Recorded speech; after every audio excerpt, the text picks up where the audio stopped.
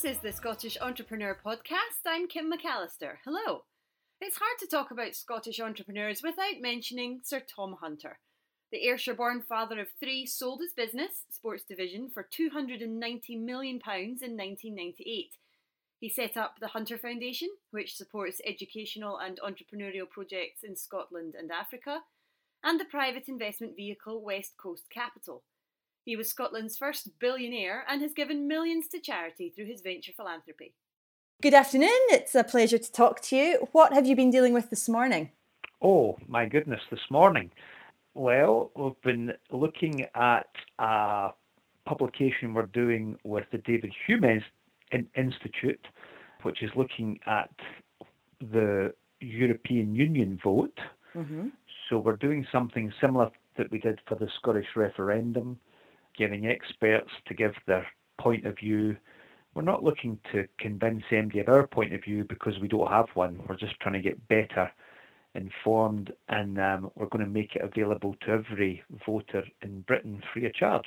Oh, excellent. So that was it. And then I had a meeting with Jim Duffy of Entrepreneurial Spark to catch up with Jim. I don't see as much from these days, so he's on a roll and doing his stuff. And now I'm speaking to you. A busy morning then. Yeah. I'm interested in your report into Brexit because you, as you said, you did something similar for the referendum and it was well received. And I'm interested why it's kind of fallen to you to provide this impartial information. Why do you think that is? I'm not quite sure. Just like the Scottish referendum, I felt that I personally wasn't informed enough, and I felt that I wasn't going to leave it to the politicians alone to inform me, because obviously they had their own point of view that they wanted to convince you to vote with them. And it's probably even more confusing with the European vote, because even people in the same party have vastly different views. So once again, it started by saying, right, I would like to get myself a bit more informed about this. And our friends at the David Hume Institute have came up with a very good list of people who are going to give points of view, who are going to give facts, but hopefully without all the political spin and all the all the nonsense that goes along with that. Well, it sounds like it's going to be a great read when it does come out. Is it next month that it's going to be available? Yeah, it's be in April. We're just finalising it all just now, but it's going to be sometime in April. Excellent. Now, it's a tough call between you and Jim McCall as to the more successful entrepreneur to come out of Scotland. And you're quite unusual in that you've stayed and you've not skedaddled to some tax haven somewhere. Not saying that Jim McCall has done that, but a lot of people who've made money do make these decisions. So why did you decide that Scotland was going to be your home and your headquarters? Yeah, I think first of all, I'm a real passionate Scot, and Scotland's been very good to me. I've had the benefit of a Scottish education. My kids have had the benefit of a Scottish education. And I mean, I wouldn't want to call anywhere else home. So I think we are very lucky to be born in Scotland, and therefore, why would we want to go anywhere else? Yeah, you're known as a passionate Scot, and you're obviously comfortable with that. And I suppose it's a big part of who you are, isn't it?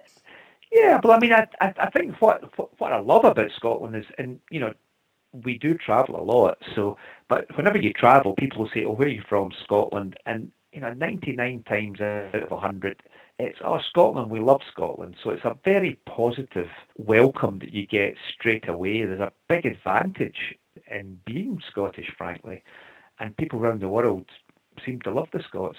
So, yeah, it's fantastic.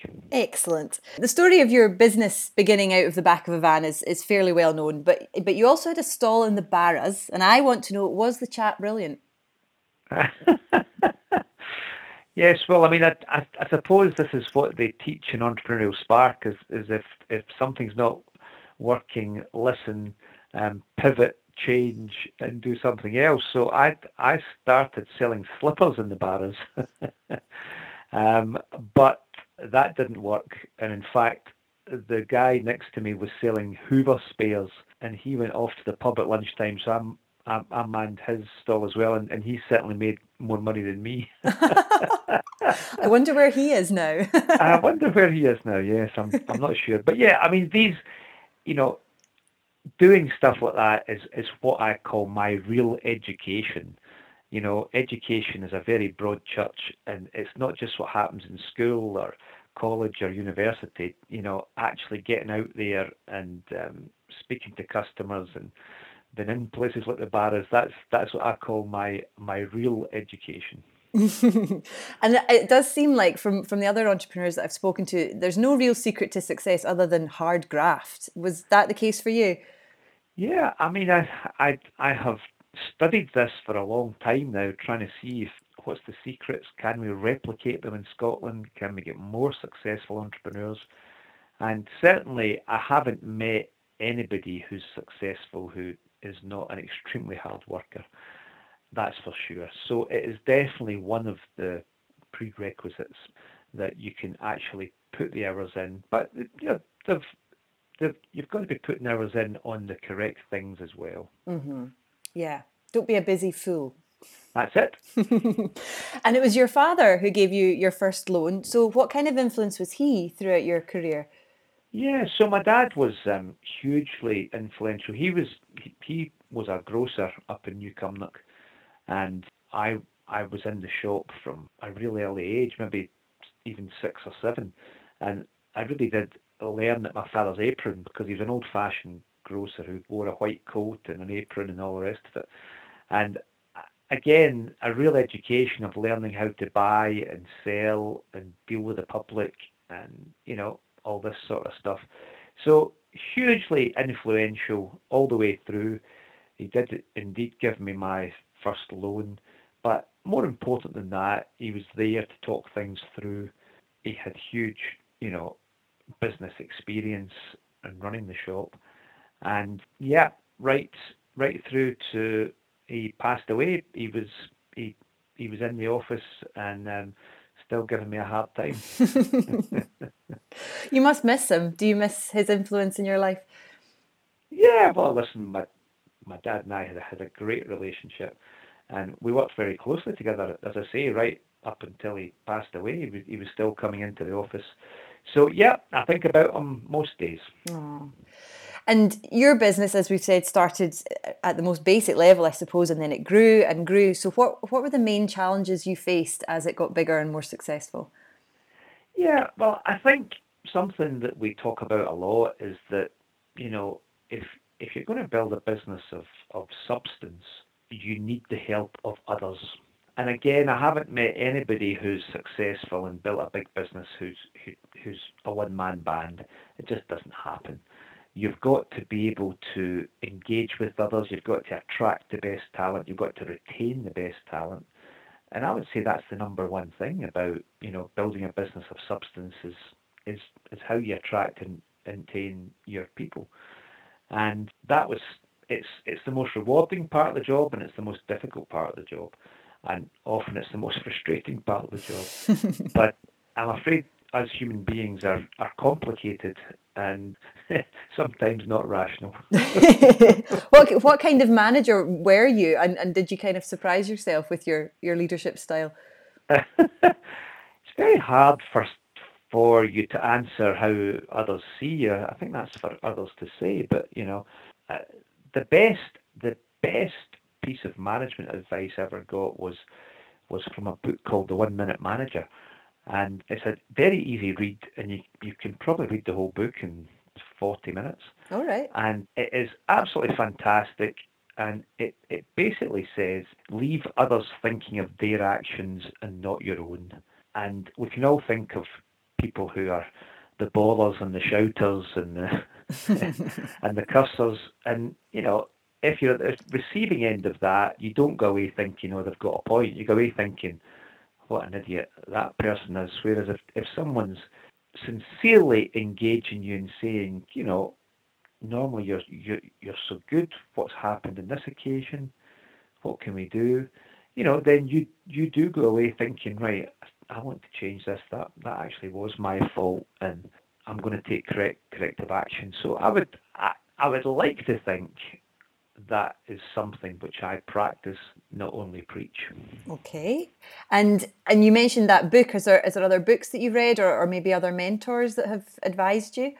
I love books, and I've usually got 3 or 4 on the go at any one time. So I mean, there's just innumerable books, but the ones that come to mind straight away are on management, the 1 Minute Manager. I was very taken by a gentleman called Professor Muhammad Yunus, who really got me thinking about social business. And he has a couple of books out, one about how he started Grameen Bank, and one how he kind of founded the whole social business movement. And those 2 books are really terrific, and I go back and read them every year. So those are good ones to have on the shelf if you're a business person. Yeah, I would say. Excellent. So you were obviously in business selling sports goods, and you sold your business in 1998. Was that offer really unsolicited? Did it come out of nowhere? Yeah. We were thinking, we were the biggest in the UK at the time, and we were looking at what our next strategic moves were going to be. We looked at whether we'd go for an IPO, and we decided that we didn't need to do that because we didn't need to raise the finance. It was a very profitable and cash generative business, and the business that was second in the UK was a public company run by Dave Whelan. And I was actually at an entrepreneurial exchange conference when I got a phone call. That's a nice phone call to get. Yeah, I didn't think so at the time, because JJB and Sports Division were very big and aggressive rivals. So when Dave phoned saying, "Would I think of selling?" I was saying, "No, I'll buy you." So it was it wasn't a great first call. So it must have really made you think. I mean, what was your process for that?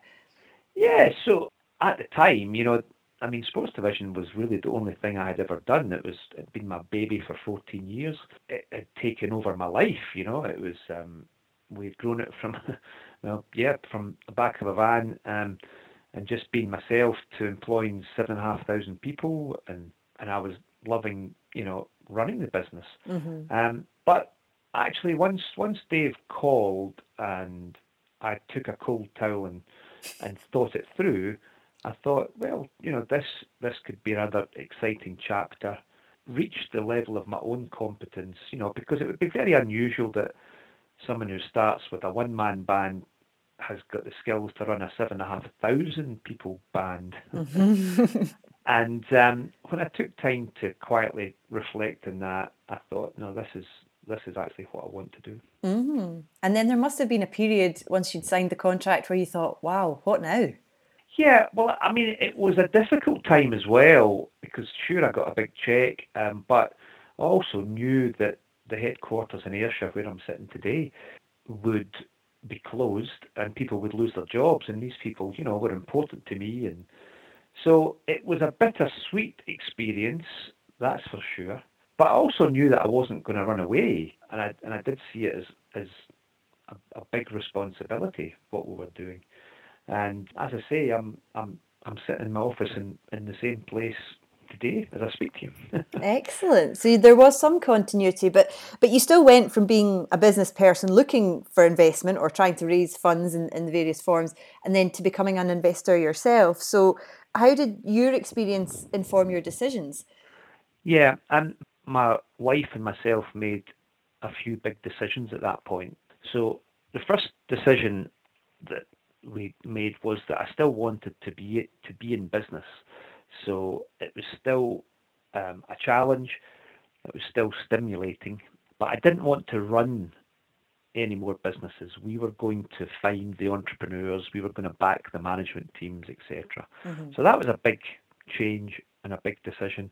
The second thing was that we weren't, in terms of personal wealth, we didn't need any more as a family. Therefore, we were in business, yes, to make money, but my share of that was going to go into our foundation. And the third big decision was that we were not going to leave our children with huge wealth. So these were pretty life-changing decisions we were making. And how did your children respond to that third decision? Well, you know, they were pretty young at that time, and so they travelled with us, you know, and they travelled to Africa with us, and they saw that, you know, life wasn't all about, you know, fancy houses and all the rest of it.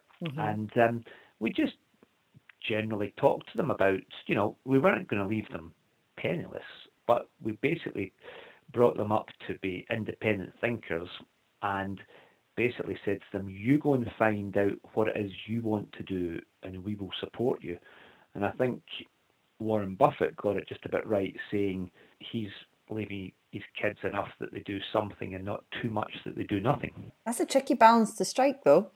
Yep, indeed, and we're still working on it. What do they do? What careers have they chosen? So we've got a couple of musicians and a marketeer. Excellent. So they're happy and they're fulfilled, which is most people's measure of success, I suppose. Which is what you really want, you know. Absolutely. And they've done it for themselves, which is important. And I'm sorry to bring up the credit crunch, but it did kind of bite you in the backside, so to speak. Yeah. So, I mean, how did that feel? What was that time in your life like? I mean, it was a very sobering time, I would say. You know, I was having the time of my life in the Hunter Foundation, and I've said it many times before, but I took my eye off the ball in terms of the business. So we lost focus in our business. We had too much on, and we weren't prepared for the financial crisis. And you know, these are my mistakes, and I've paid for them. I've learned from them, and you know, West Coast Capital is in much better shape today because of it, frankly. So yeah, it was a sobering time, and it cost us a fair amount. But I'd like to say that we've learned from these mistakes, and we won't be making the same mistakes again. It's something people always say in business, that you have to learn from your mistakes, but I suppose that's a bitter pill to swallow, isn't it? The only regret I have is that some people benefited from the whole financial crisis. We didn't, and because we weren't good enough. And we're going to make sure that we benefit from the next financial crisis. Oh no, don't say there's another one coming. Well, there will be. I can't tell you when it is, but... oh, if only you had that crystal ball, eh? Yes. Indeed. Now, I believe you have a secret weapon, and her name is Marion. She's been called a secret weapon. That's interesting. What's her influence? She's obviously been key in your major decisions. How is her input into what you do? Yeah, I think when you're involved and passionate about your business, you know, you can sometimes lose and not see the wood for the trees. And Marion's blessed with something called common sense. I suppose, again, been brought up in Ayrshire. And so, you know, she can very quickly get to the nub of things. She keeps my feet firmly in the ground. That's for sure. You seem, from what we've been saying, you seem very pragmatic. Has that always been the case, or do you think that's business that's taught you that? I think it's, as I say, that great word called common sense. It just seems sensible to me. Some people may call it pragmatic, but we like to get things done with a minimum fuss. So, yeah, that's the way we've always been. And a number of entrepreneurs I've spoken to have prized their bullshit detector. Would you say that's one of your skills as well? Yeah, I think being Scottish, you get it at birth, which is a great gift. And because you certainly need it, and sometimes you need it very highly tuned. But I think the Scots get it as a gift at birth. Yeah, one of our gifts. Your focus right now is on scale ups with your foundation and the work that you're doing with entrepreneurs, and that seems to be a bit of a buzzword right now. Can Do Scale's just been launched by Highlands and Islands Enterprise. So how does a company go from being a startup to being a scale up? Yeah, I mean, there are great definitions for it, but I think the simplest one is a company that's growing their revenue at more than 20% per annum and growing their employees about roughly the same. And, a couple of statistics struck me about the whole things, where a recent study showed that 100% of the new net jobs coming are going to come from companies that are under 5 years old. So, I mean, that's quite astonishing. So, therefore, are we educating our young people to be going into that world of work? Are we educating them to work in scale-ups, to lead scale-ups, you know? And that brings me to the education agenda. And it all kind of joins up in the joined-up thinking, you know? And another statistic that blew my mind was coming out of the World Economic Forum that said if you're in primary school today, 65% of the jobs you're going to do once you enter the workplace have not even been invented yet. And therefore, the challenge for us is to educate, to prepare our young people for that. And I don't think we're doing that at the present time. And we need to catch up. We need to change some things. Yep.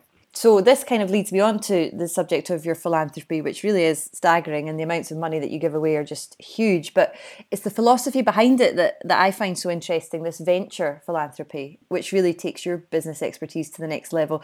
Do you find other entrepreneurs are quite inspired by this model? Yeah, well, I mean, I think the first thing to say is that we don't preach about it. You know, we don't say to people, do as we do. You know, I mean, that's, first of all, entrepreneurs don't listen to that. we don't like being preached at, that's for sure. But if somebody can look at what we're doing and say, right, I can do that better, then that would be brilliant, you know. But it just seemed common sense to me starting out, in that, you know, I was a bit daunted by the word philanthropy and what did it actually mean. But when it was put to me, and I think it was my dad, in terms which I understood, which was business language, you know, why don't you set out your philanthropy to achieve what you want to achieve, hire a chief exec, hire the best people you can, and then measure your success along the way. That just seemed common sense once again. So do you think if you'd maybe made your fortune or been in the position to be a philanthropist via more traditional means, you might not have been so receptive to it, or do you disagree? Oh goodness, who knows? But you know, my whole context was from business. Therefore, why not bring that learning and try and improve on what had gone before in philanthropy? That was my kind of thinking. And what do you get from it? What's the best thing about it for you?